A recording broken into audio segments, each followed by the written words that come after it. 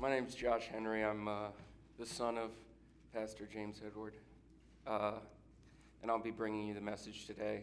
Before I really get into the meat of talking about Thor, God of Thunder, I'll read the passage. I chose Genesis 1:26, but I'll only read the first part because that's the real meat of what I'm going to be talking about today. Then God said, "Let us make humankind in our image, according to our likeness." So, before I break into talking about Thor, I'd like to talk a little bit about myself and being grounded in myself.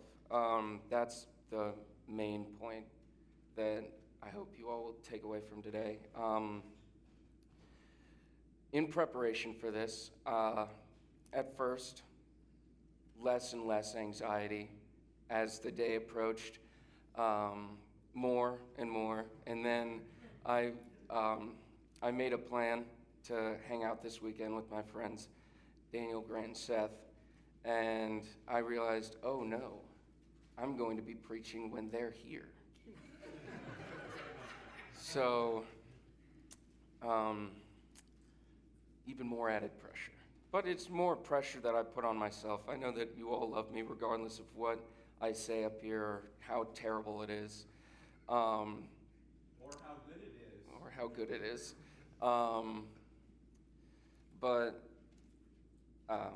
My expectations on myself are always astronomical, and very rarely am I able to actually meet my expectations. So regardless of how good it is or not good it is, I'll feel terrible regardless.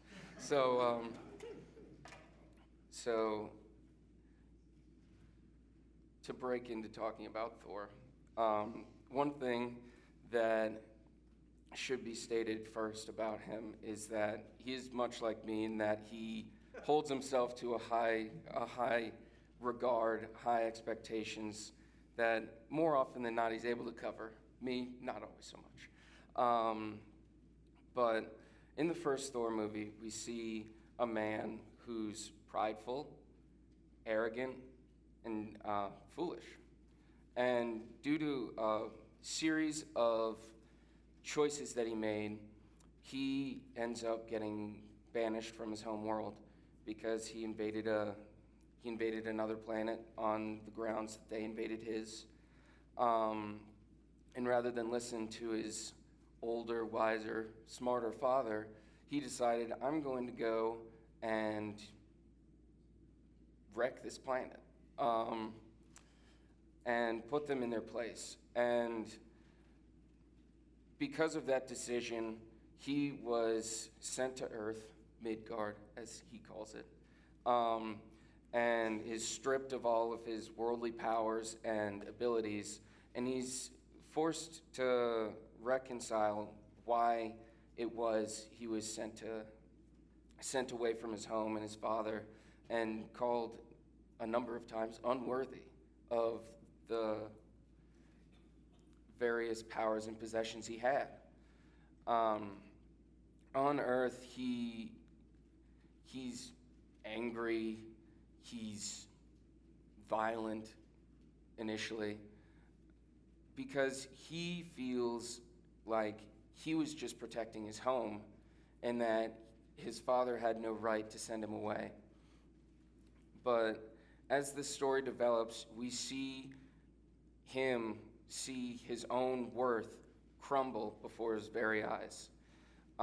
He thinks that he is defined by the powers that he had and the abilities that he was given at birth. But in one of the most powerful moments of change that we see in the movie is a conversation he has with Loki, not about how sorry Loki was for not stopping him, but how sorry he was for making the decision to break from his father's will and devastate the lives of many of the frost giants. Following Loki leaving, Loki tries to pick up Thor's iconic hammer, Mjolnir, or however you say it. And he's unable to because he is also unworthy. And concluding Loki's trip to Earth, he goes back to Asgard and takes the throne from Odin, who's fallen into the Odin sleep because of an argument they had.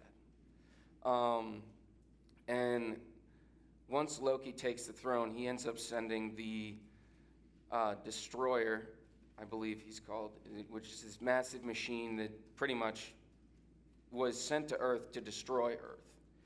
And Thor is faced with a tough decision. Does he run? Does he face the conflict? He chooses to face the conflict without any of his worldly powers or abilities, or very much of help in any regard. He had his friends. He had his 4 friends. I can't remember their names. They're really hard to pronounce. But we see an epic battle take place between the Destroyer, him, and his friends. And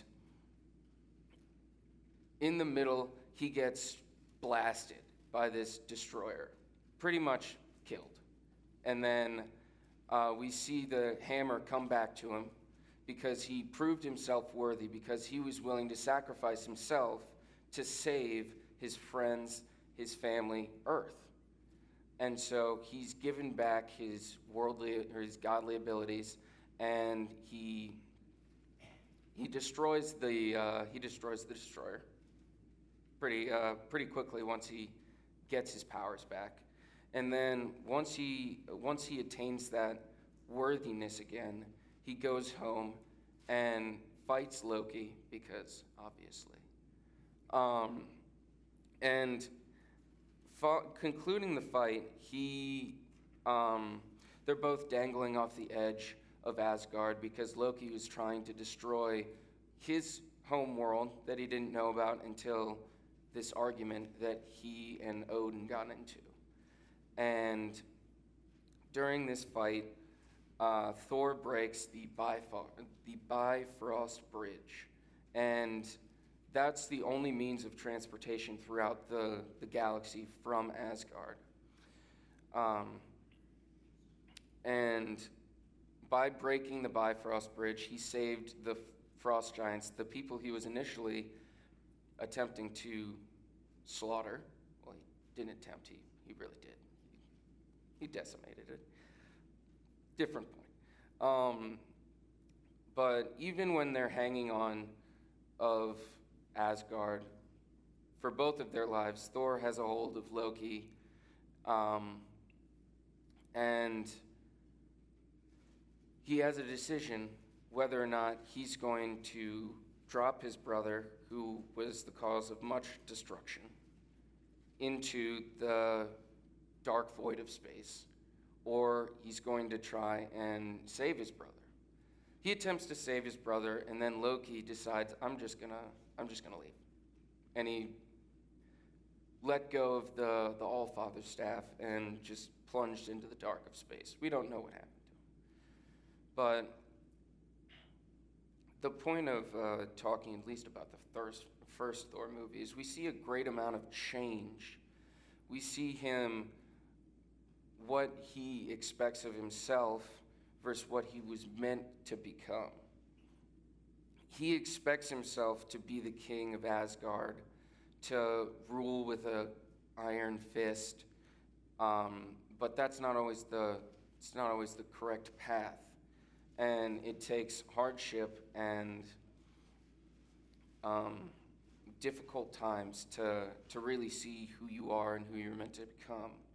And we see that through Thor's entire timeline in the Marvel Cinematic Universe. In Avengers, in the first Avengers, we see Thor fighting Loki yet again because Loki's trying to take over the Earth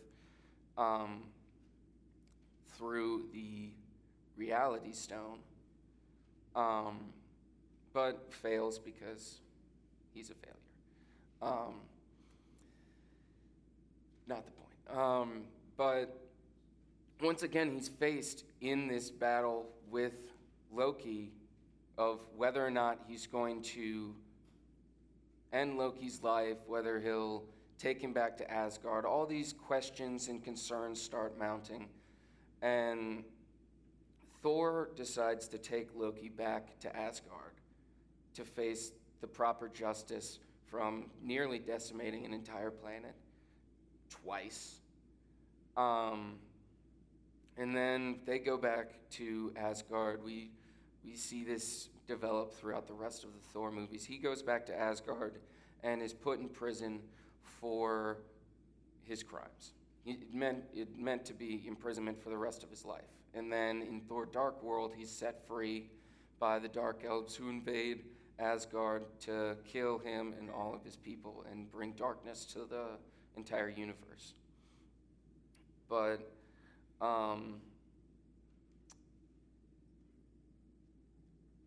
we see Thor faced with his first obstacle of grief when we see Loki die, as well as his mother get killed by Malekith, the Lord of the Dark Elves, or whatever you want to call him. But we see Thor in Dark World go through his first grieving process. But he's not really able to go through the grieving process because immediately following both of their deaths, he's not given the time or the place to really properly grieve for the losses that he sustained. And that's a constant in Thor's story arc through the Marvel universe. We see a lot of loss, but we see a man who's he's not given the right to go through the grieving process because he's expected to do these things. And I think that one of the most poignant things that anyone can see from Thor is that he lives his life according to expectations. Not really his own, but the outside expectations. And that's not something that anyone is really meant to do. We're supposed to live to be who we were meant to be.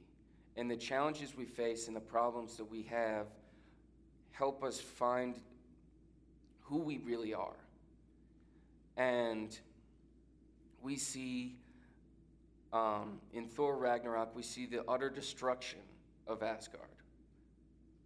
Ragnarok, the event, was the destruction of Asgard. And he sees the vision of this happening in Avengers Age of Ultron when Wanda, the Scarlet Witch, put him in a trance, and he sees this vision of destruction of Asgard. And a couple of important lines that I took away from Ragnarok and then Infinity War. I'll get to Infinity War in a second. Thor says life is about growth and change. He's talking to Loki because Loki was once again trying to betray him. We find out in Thor, no, we don't find out in Thor, I think in Thor Ragnarok, that he didn't die. He just sent his dad back to Earth where he was set to die in the presence of Loki and Thor. And he says life is about change, but you, brother, are constantly staying the same. You'll always be the god of mischief, but you could have been more. And in the beginning of, the conclusion of the movie, we think that Thor has this culmination of success in protecting his people and his home by having pretty much a humongous beast destroy Asgard because his sister Hela was going to destroy the world and the universe. We think that it's culminated by his success, but as the movie concludes with a camera panning out and we see Thanos' ship. Now, Thanos, what a character. I mean, if you wanted to really get into the nitty-gritty of Thanos, talk to me after. But in Infinity War, the first scene we see is the decimation of Thor's people. Thanos killed half of his people, which is his thing. But through the movie, we see Thor eventually get to this point where he's with Rocket, or as he calls him, Rabbit, and Groot. And there's a conversation that happens between Rocket and Thor, where Thor says, I am 1,500 years old. I've killed twice as many enemies as that, and every one of them would have rather killed me, but none succeeded. I'm only alive because fate wants me alive. Thanos is just the latest in the long line of bastards, and he will be the latest to feel my vengeance. Fate wills it so. And then Rocket asks him, what if you're wrong? And he says, if I'm wrong, what more could I lose? That moment is the first moment where we actually get to see Thor admitting that he's gone through these trials and tribulations and these issues that he's just been forced to bury down because he hasn't had the time or the opportunity to really truly grieve and feel the sadness that is a part of that process. And a lot of us know what it's like to mask or hide our own emotions or thoughts about what we've gone through. I know I do that all the time. I've only more recently started opening up and being more honest with myself and with others about how I've truly felt about things in the past and the things that are in the present. And I think that if you're trying to run away from the pain that you've faced or the pain you've experienced in the past, you're just running towards an incredibly negative end result. You're not going to find any healthy or happy habits. The only thing that it'll make you do is it'll drive you towards an end result of terrible things and horrible habits. You'll drive people you care away. You'll invite people into your life that don't truly care about you. And in the final movie of the Avengers, I won't spoil very much, but I mean, at this point, I've spoiled a lot for the other Thor movies, but if you haven't seen them at this point, it's not my fault. They've been out for a while. You've had plenty of opportunity to see them. Whether you pulled the trigger or not, that's up to you guys. But in Endgame, we see Thor fall into a deep depression because he feels that he failed the universe by failing to stop Thanos from decimating half of the entire universe's population. Because he personally felt like it was his responsibility to end Thanos' wicked existence. But we see he failed. But we see him start to actually go through and process his grieving. But he lost so many people in such quick succession and was not given an opportunity to truly process those emotions and those feelings and be able to move forward. It's not easy, or it's really not even possible to move forward after someone who's close to you has passed. It's an honest statement. It's really hard. We still, in my family, we still see and feel the effects of not only Pop, but also my mother's father, but also her sister, my Aunt Sue. We see those losses almost on a regular basis. We're reminded of it all the time. But there's not really a healthy way or an easy way to move. Well, there is a healthy way. There's not an easy way to move past a tremendous loss that you've experienced in your life. And the point of the message is about being grounded in who you really are, not succumbing to the expectations of others or outside influencers, because the people closest to you know who you really are. Like Daniel, Grant, and Seth know who I am. My mother, my father, they know who I am. I've told them a tremendous amount of things that I think and things that I feel, but that's not always true of everyone.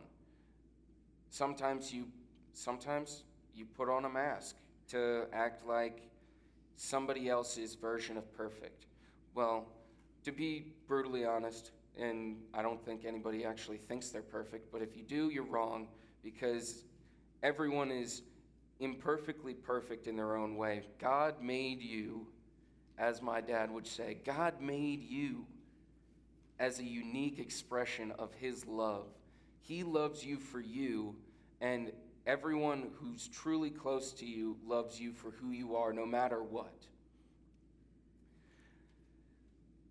As my father would also say, and he said it earlier today, yesterday is gone. Tomorrow is yet to come, and we shouldn't honestly worry about the past or the future. All we have is today. We have this moment right now, right here, where we are, because we were put here for a purpose.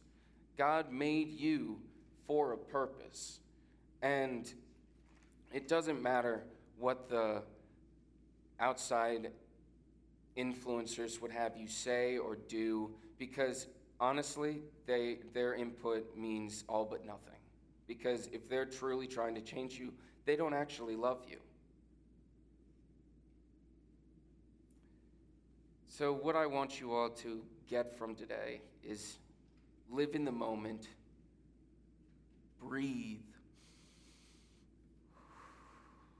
Something I've been having to do frequently today, because I thought my heart was going to explode. No one's perfect. God made you for who you were meant to be. And the choices you make and the paths you take are what make you what God made you to be. And I want you to contemplate through the week or however long who you really are, and love, as ASP would say, right where you are for who they are. Thank you. Is another in the fire, standing next to me. There is another in the water, holding back the sea. And should I ever need reminding how good you've been to me, I'll count the joy come every battle, 'cause I know that's where you'll be. I'll count the joy come every battle, 'cause I know that's where you'll be. I'll count the joy come every battle, 'cause I know that's where